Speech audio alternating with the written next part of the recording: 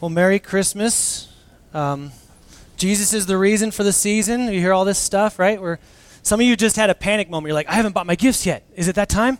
No, it's not that time, but that's where we are in Matthew. And I think it's kind of cool that we're there in Matthew for a number of reasons. But first off, if you think about it, you always hear when it comes to Christmas time some story of Jesus' birth. You always hear when it comes to Christmas time some idea of what's going to happen, but it's always kind of really close to Christmas.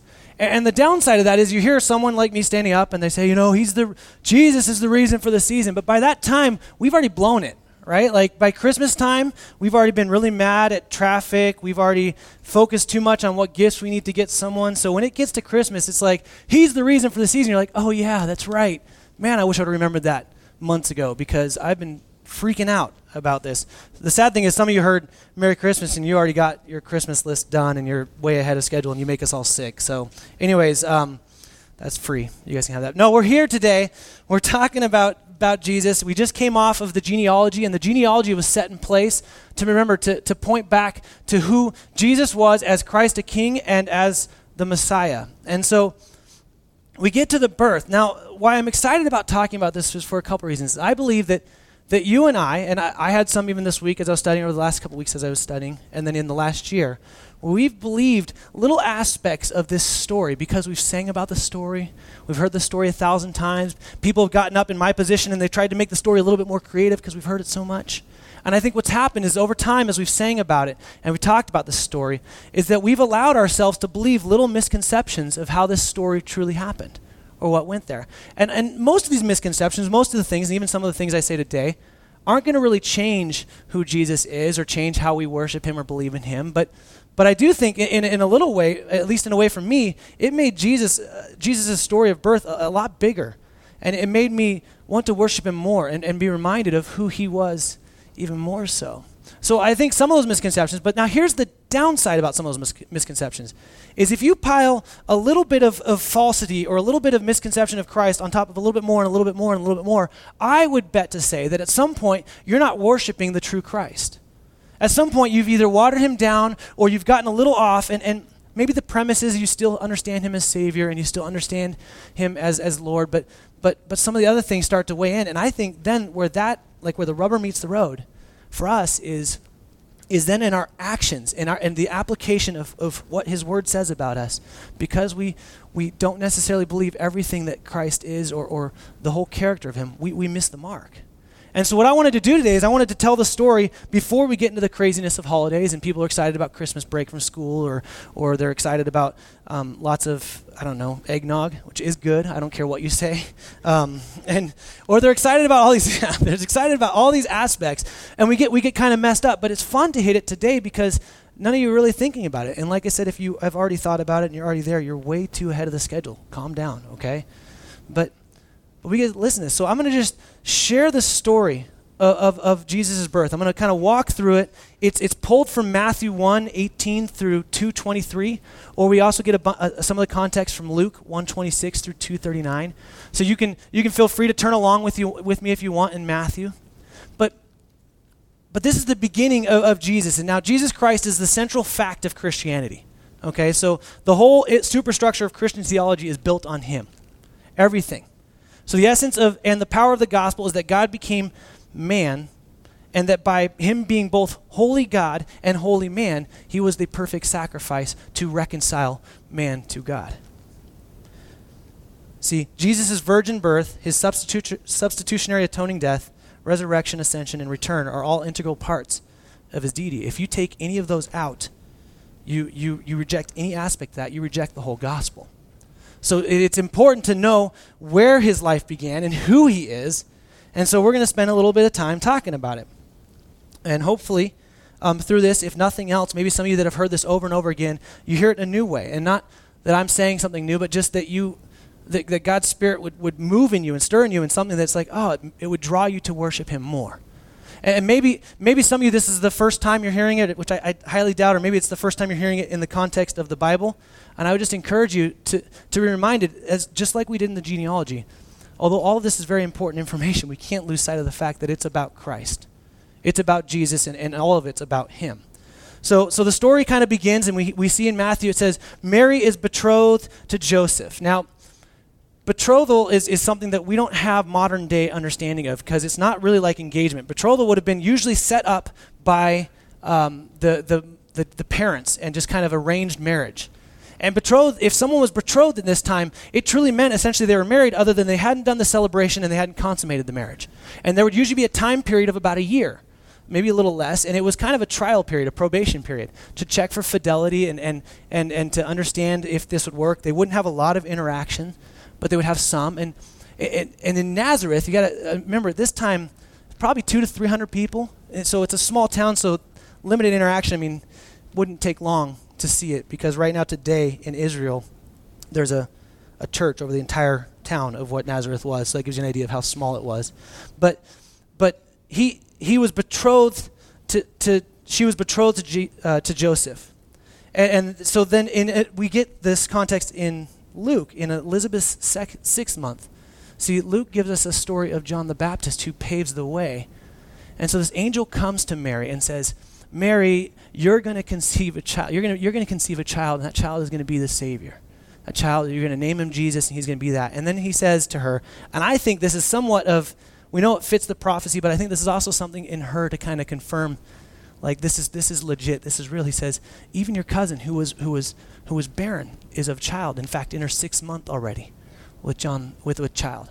And it says right here, and then it says, well, Mary leaves in haste to visit Elizabeth. Now that would have been about a 9 to 10 day trip from where she was in Nazareth to hill country, about 80 miles. So she just rips out of there and leaves with haste, and then shows up to spend the time with Elizabeth. Now we get two aspects of the story in Luke and Matthew, and we hear where Joseph is a righteous man, which is cool. We don't hear a lot about Joseph after this, other than when they're leaving from Jerusalem down to Jericho, and they forget Jesus and they have to go back, and that's basically the last we hear of Joseph. But we know that Jesus his kingship comes from the line of David, which was Joseph, and so that's there. But we hear in the story that Joseph, being a righteous man, wants to divorce Mary because she's of child. But I think that, and this is my own speculation, you guys can do what you want with it. I think that Mary, because she left in haste, she heard from Gabriel, got up and bailed and took the journey. I don't think she tells Joseph at that time that she's pregnant. I think she goes and spends time with Elizabeth, and we know that she sees through the term because she would have helped in the delivery. And so we know she's there for at least 3 months, and like I said, it's a 9 to 10 day journey. And then she comes back. To me, that makes a little bit more sense because she comes back showing at this point. She's 3 to 4 months pregnant. She shows up after being gone a little over 3 months, and Joseph's like, wait a second, doing the math in his head, and he's like, wait, I know, what's going on here? You're pregnant. And so he's to do, because he's a righteous man, and to do justice to her, he's trying to divorce her quietly, which is a big deal, because if she actually had messed around with someone when she was visiting cousin Elizabeth up there, her penalty could have been death by stoning. Like, they literally could have killed her for that. And so while he's pondering, while he's thinking what he's going to do on how to divorce her, an angel of the Lord appears to him and tells him the same thing. Says, look, you marry her. And when she has a child, the child she has is from the Holy Spirit. And the child she has is this, and you are to name him Jesus. And he says one other thing to him, which I think is so key. He says, Son of David. He reminds Joseph, look, you're a descendant of the King David. You're a descendant of the kings. And this is, the prophecy has talked about how a king would come out of that line. And so Joseph, I think, is an amazing man of faith. He does that. He does just that thing. He wakes up, he marries her. He doesn't consummate the marriage until after Jesus is born, and he names him Jesus. And so Joseph does some amazing things. But before they get to the birth, they have to travel to Bethlehem. And this is where you and I know this story. It's like, okay, well, Joseph and Mary have to travel to Bethlehem. And when I walked in Israel, I spent some time, you start seeing some of this in perspective.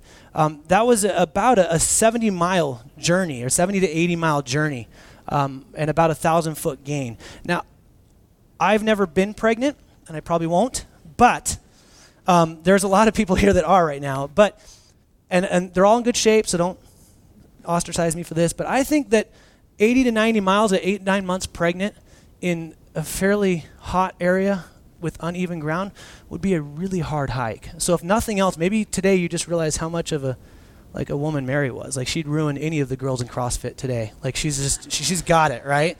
But she makes this journey to Bethlehem. It's all this distance, and she gets there. And now this is where I think the story is radically different than what we know. And I want to just spend a couple seconds on this, and bear with me, because this really changed for me when I spent time in Israel. So the story we know is they travel to Bethlehem, and they show up, and there's no room at the hotel, and they knock on the door, and there's no vacancy sign lit up, and the guy turns away, sorry, there's nothing, there's a barn over there, and they head over to a barn, and the cows, pooping, and Jesus is born by the cow and the milk, and that's kind of the story we have. But what's interesting is that I don't think that that's really how it went. And again, this is a cultural thing. For us to hear there's no vacancy, we see signs like that all the time, and that makes sense in our culture. But in Middle Eastern culture, even today, the idea of no vacancy is fairly rude. In fact, let me just play with this a little bit. In that day, the houses were in Bethlehem. In fact, this right here is the traditional site of Jesus' birth. That was a normal rock, but it's black because of people touching it and kissing it. It's in a Greek Orthodox church, and there it went. So, disappeared. But that was the historical site in Bethlehem, and it's down in a grotto, a cave. Now, the reason why that's important is that a lot of the homes in Bethlehem in that time would have been built into a cave. They would have utilized the structure of a cave and then placed a room on top of that. And then either they would have put a room on top of that room or a room to the side. And that would have been your traditional home. It would have been a cave, a room, either a room next to it or a room above, and they've been very, very small.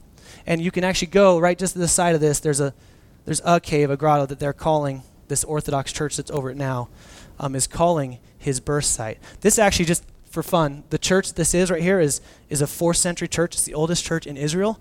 And the reason why it's still standing is because when Islamic rule came in and started obliterating all churches, kind of like we're seeing in Egypt right now, they didn't destroy this one, because on the side, inside the main room, is a huge mosaic of tiles of wise men. And so when the Islamics came in, they said, this is a church, and then they saw the wise men that looked very much like what they believed. And they said, this is a cool place, leave it. And so it's still standing today, and this is where it is in Bethlehem. And the cave now, so what they would normally do is they'd start at the cave, they'd build a room onto it, and then a room above it or a room to the side. And the room onto it in the main area would be the basic living quarters, kitchen, sleeping, everything right there. The cave would become, now hear this, their stable. The cave would become their stable, or it would be off to the side, would be their stable. The room upstairs or the room to the side would be a guest room. So there would be 3 rooms. And so what they would do is at night they would bring the animals in, their livestock in, put them in the cave to protect them at night, and then during the day they'd take them out and clean it and live in there. And that was very common. So the reason why I think this is key is because of another thing. There's a Bedouin culture, Bedouin people that are still in Israel today. And historians have studied the people of biblical time, the Jews of biblical time, and the people today, and they say that the Bedouin culture most accurately depicts what the Jews of Jesus' time would have lived like. And what they are is they're roamers. They live off the land, freeloaders. The Bedouins, they're still there today. They don't have houses. Israel allows them to put their kids into school, but they don't pay taxes. They're just kind of freeloaders. They have their own animals. They live off the land right there, and that's it, and they just kind of roam.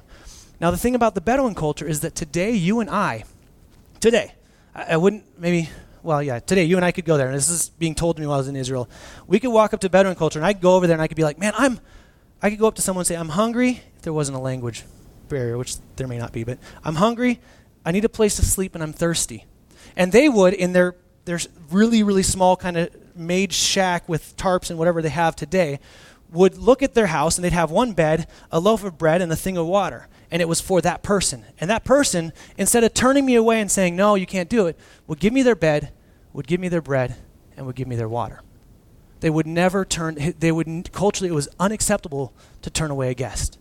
And so this is the Bedouin culture. They wouldn't turn away a guest. Now, after the 3rd day, they still do this. By the 3rd day, they would say, what are you doing here?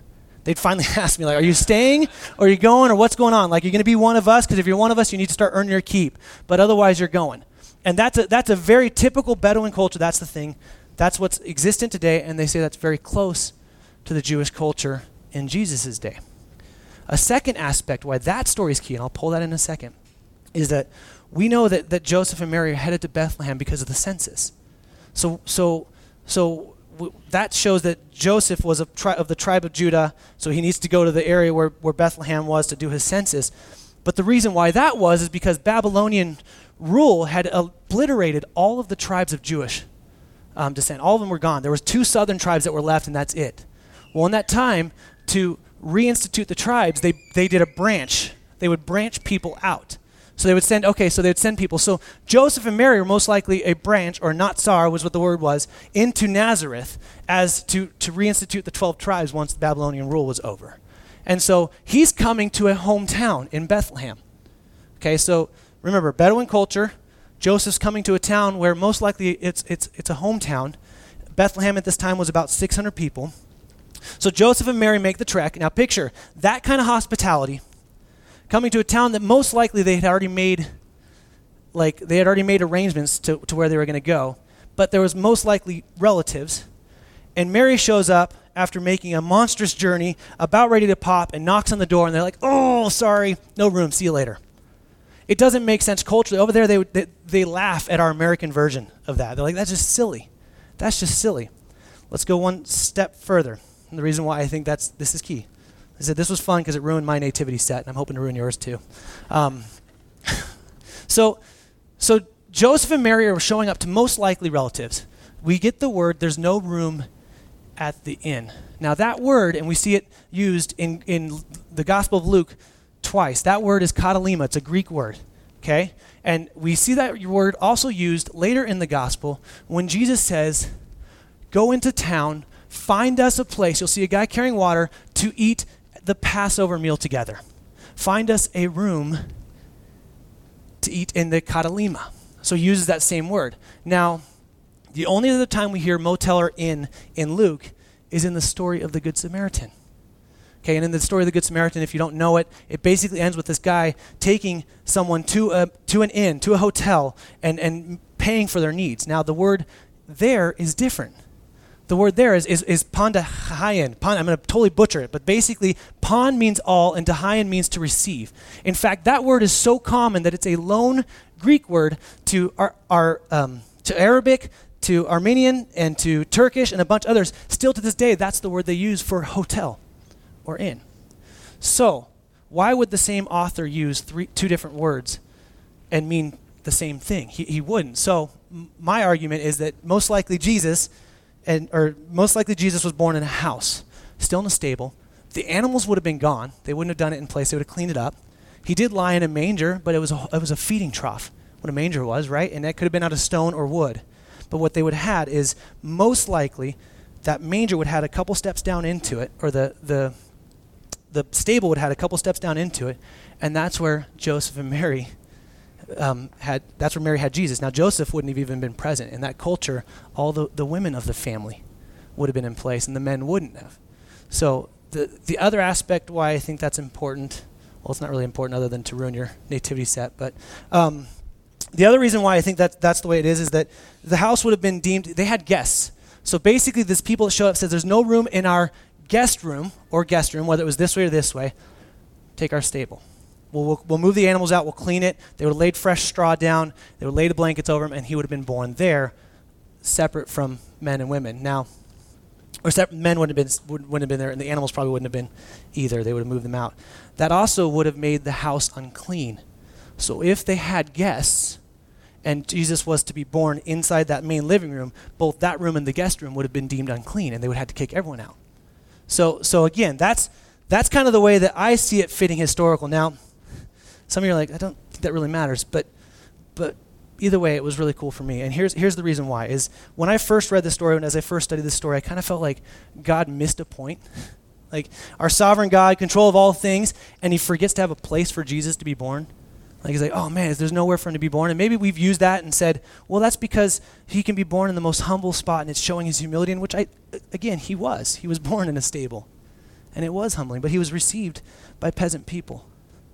And the first people to visit him were shepherds, peasant shepherds from a field, to see him that day laying in a manger. So that's what I believe a more accurate picture of that. And there's more stuff about that. 8 days later, we see in Luke that 8 days later he's circumcised, and then And then after Jesus' circumcision, he's presented at the altar. We see the prophecy of Simeon and Anna. That would have been about 41 days because of the Leviticus law of being clean. And then after that, sometime after, we don't know when, but sometime after, the Magi show up. And this is the wise men, whatever we call them.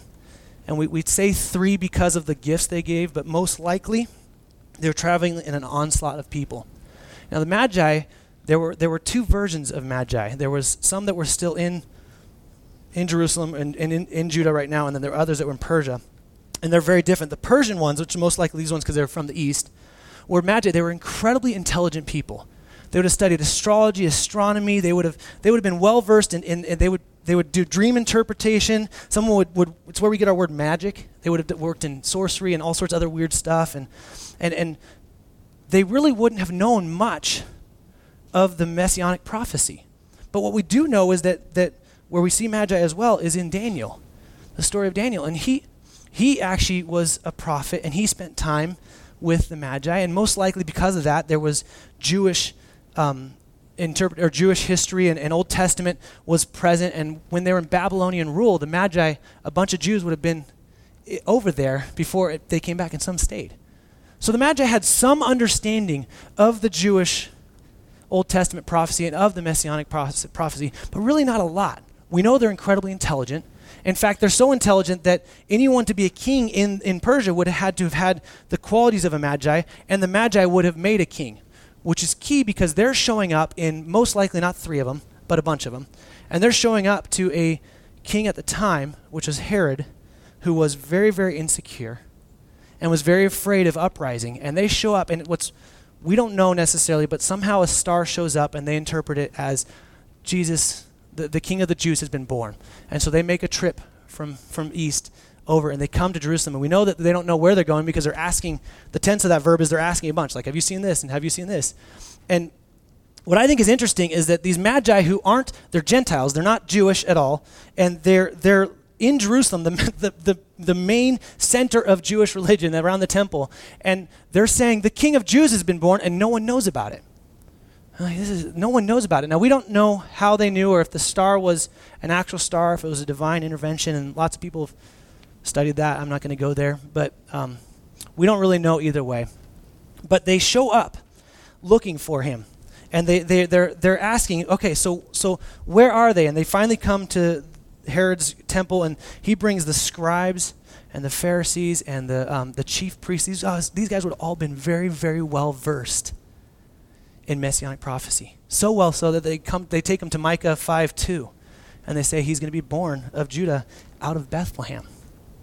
And then the Magi are like, oh, okay, and they get ready to leave. Well, we know that the story, Matthew tells us that before they leave, Herod pulls them aside and says, hey, tell me where this guy is, because I want to go worship him too. Which actually Herod was using for own selfish gain because he wanted to kill him. Because he was so afraid of the King of Jews coming up and restoring the Jewish kingdom and him being kicked out that he wanted to stop and eliminate it. So the star shows up again and leads the Magi directly over the house at which he's staying. And so those Magi come in and they worship him.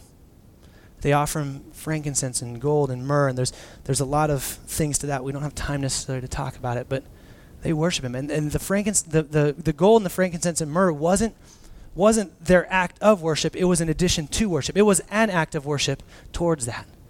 So it wasn't the only thing they did, but they worshiped him. And then it tells us that they were getting ready to leave, but an angel shows up to them again and says, don't go back the way you should have. Don't tell Herod. And they left a different way to Egypt. And so then Herod gets really mad, finding out that they didn't come. And we know that Jesus is at least 2 years or younger at this point because of the timing at which they saw the star. And so Herod orders all of the children in Bethlehem to be slaughtered that are 2 years and younger, all the male children. And so Joseph was warned in a dream again, and so him, Mary, and Jesus retreat 90 miles to Egypt and spend time there until Herod passes away, which we know that Herod passed in 4 BC, but we're not sure exactly when they came back. And that's all a prophecy of Jeremiah 31:15. and Hosea 2:15. See, what Matthew's doing in this story is he starts weaving in all the Old Testament prophecies. And there's 330-something prophecies of Jesus. And right here we see Jesus fit 4. And we know from the rest of the New Testament that Jesus fulfilled all of them. That's like, I don't care how amazing of a writer you are, for one person to fulfill all of that is ludicrous. In fact, it's divine. It's a miracle. It's something that only God could do. And so then they come back to Nazarene just to fulfill another prophecy of he will be called a Nazarite. And so Jesus spends his life growing up there in Nazareth. So what should we take from this section? This is a whole lot of stuff, and my hope isn't just to have you throw away your nativity set, but the idea that there are aspects of Jesus that you and I don't know. But here's the question I came to from this. I couldn't think of it. Maybe someone can tell me, but I doubt it. Anyone in history, you can name one person in history where their birth story has been as celebrated, studied, worshipped, and shared. If you could just say one person, in fact, I looked at my own birth story, and no, that's not very exciting. Like, hey, I was born St. Luke's. No one's going to really share that for history to come. Like, oh, this is the room at which you stood in St. Luke's downtown. No one's going to be excited about that. But for some reason, and we know the reason, it is such a big deal that for years and years and years and years, the story of how Jesus, born of a virgin, came into this world has been celebrated, has been worshipped, has been shared over and over and over again. See, this entire section, we know it's all about Jesus. It's all about what God is doing through Jesus. But see, when we come to this story, and when we come to any story, I feel like we can approach it a number of ways. And 4 of them, I want to just look at the characters of this story. I feel like when it comes to Jesus and his birth or any aspect of Jesus, we can be susceptible to approaching him like Herod, where we're hostile to him, where we want him to end. We want to fight Jesus. We want to push him away. And I know that some of us are like, well, I wouldn't want to kill Jesus. Okay, let me just say it this way. Herod's reason to kill Jesus was because Herod liked being a king more than knowing someone else could be a king. So maybe in your life, I don't really see myself as hostile towards Jesus, but maybe you are, because there's an aspect of your life that you won't let him be king over. Maybe you're hostile to him because it's like, yeah, I love you, Jesus, but you can't have my relationships. Oh, you can't have my money. Oh, you can't have X, fill in the blank. And you are hostile towards Jesus in that aspect because you want to be king over it as opposed to him being king. So maybe we approach him that way. Maybe some of us approach it like the scribes and the religious leaders. And this is just comical to me. These guys are experts in the law. They are expert. They've been spending time over and over again retranslating or rewriting the Old Testament writings over and over and over again. They were so good at it. And here these magi, these intelligent people from the east show up in a huge onslaught, and they say, hey, where was the king of Jews born? We know he was born. Where's it going to be? And they come and they say, well, here's all this, and this is what it says. And then they sit still. We don't hear anything in the story where they stood up and said, well, maybe we should go look at that. Like, we've been waiting for years. We've been talking about it. It's been passed on from generation to generation that someday a king's going to show up. They don't get off their seat. They say, well, this is how it is. Well, have fun. See you later.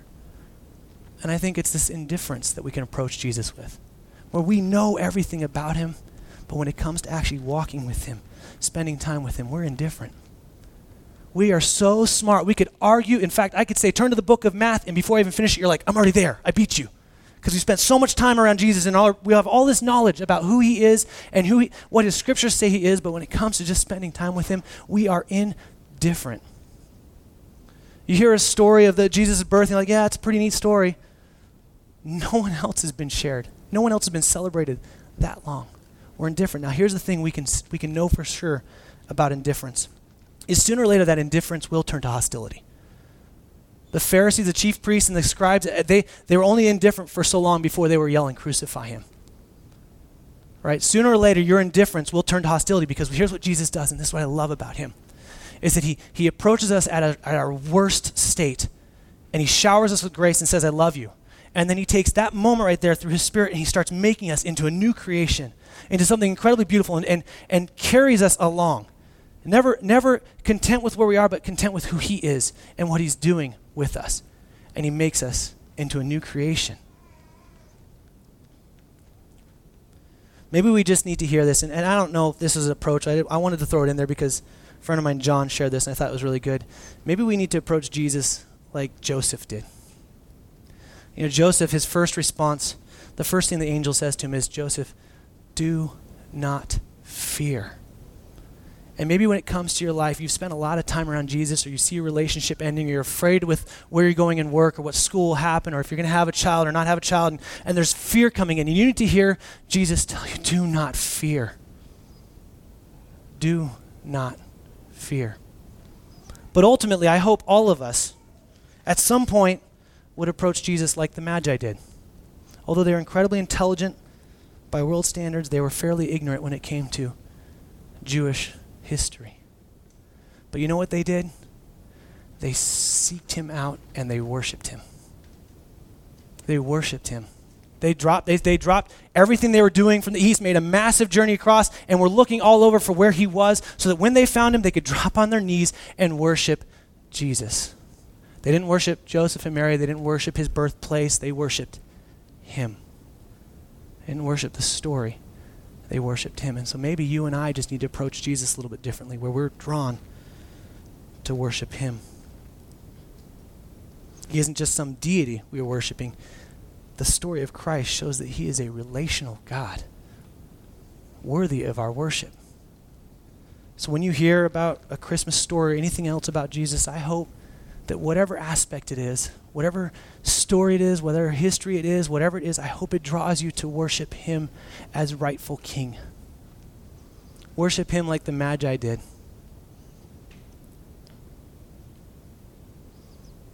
What other misconceptions may you have about Christ and who he is? Would you just lay those down and let Christ breathe life and truth into those? And would you worship him? The band's going to come up. I'm going to worship a little more and sing a few more songs. But I just wonder, sometimes I find myself reading in Genesis, and it's like I get to the Genesis 3 part where Adam and Eve are about to make a massive mistake. I'm like, don't do it, don't do it. And you kind of wish, have you ever wished, man, I wish we had a do-over. I wish we could just go back and they just wouldn't have done that. Well, that's what Matthew's telling us this is in Jesus Christ. It's a do-over. Creation failed, and the recreation through Christ, he's redeeming, he's reconciling, he is making all things new. In him, it's a do-over. We get to start all over again. The old original creation is damaged and flawed and broken, but he is making things beautiful and new. So my question to you is, when it comes to Jesus, are you worshiping him? Do you worship him as rightful king? And do you recognize that he is not done with you? He is making you a new creation every single day, to be more and more and more and more like him. Let me pray. Father, thank you for your word. Thank you for the story of Jesus. Thank you for the birth. God, just even the fact that people would sit hours upon hours upon hours in Jerusalem or in Bethlehem just to touch the spot that you might have been born.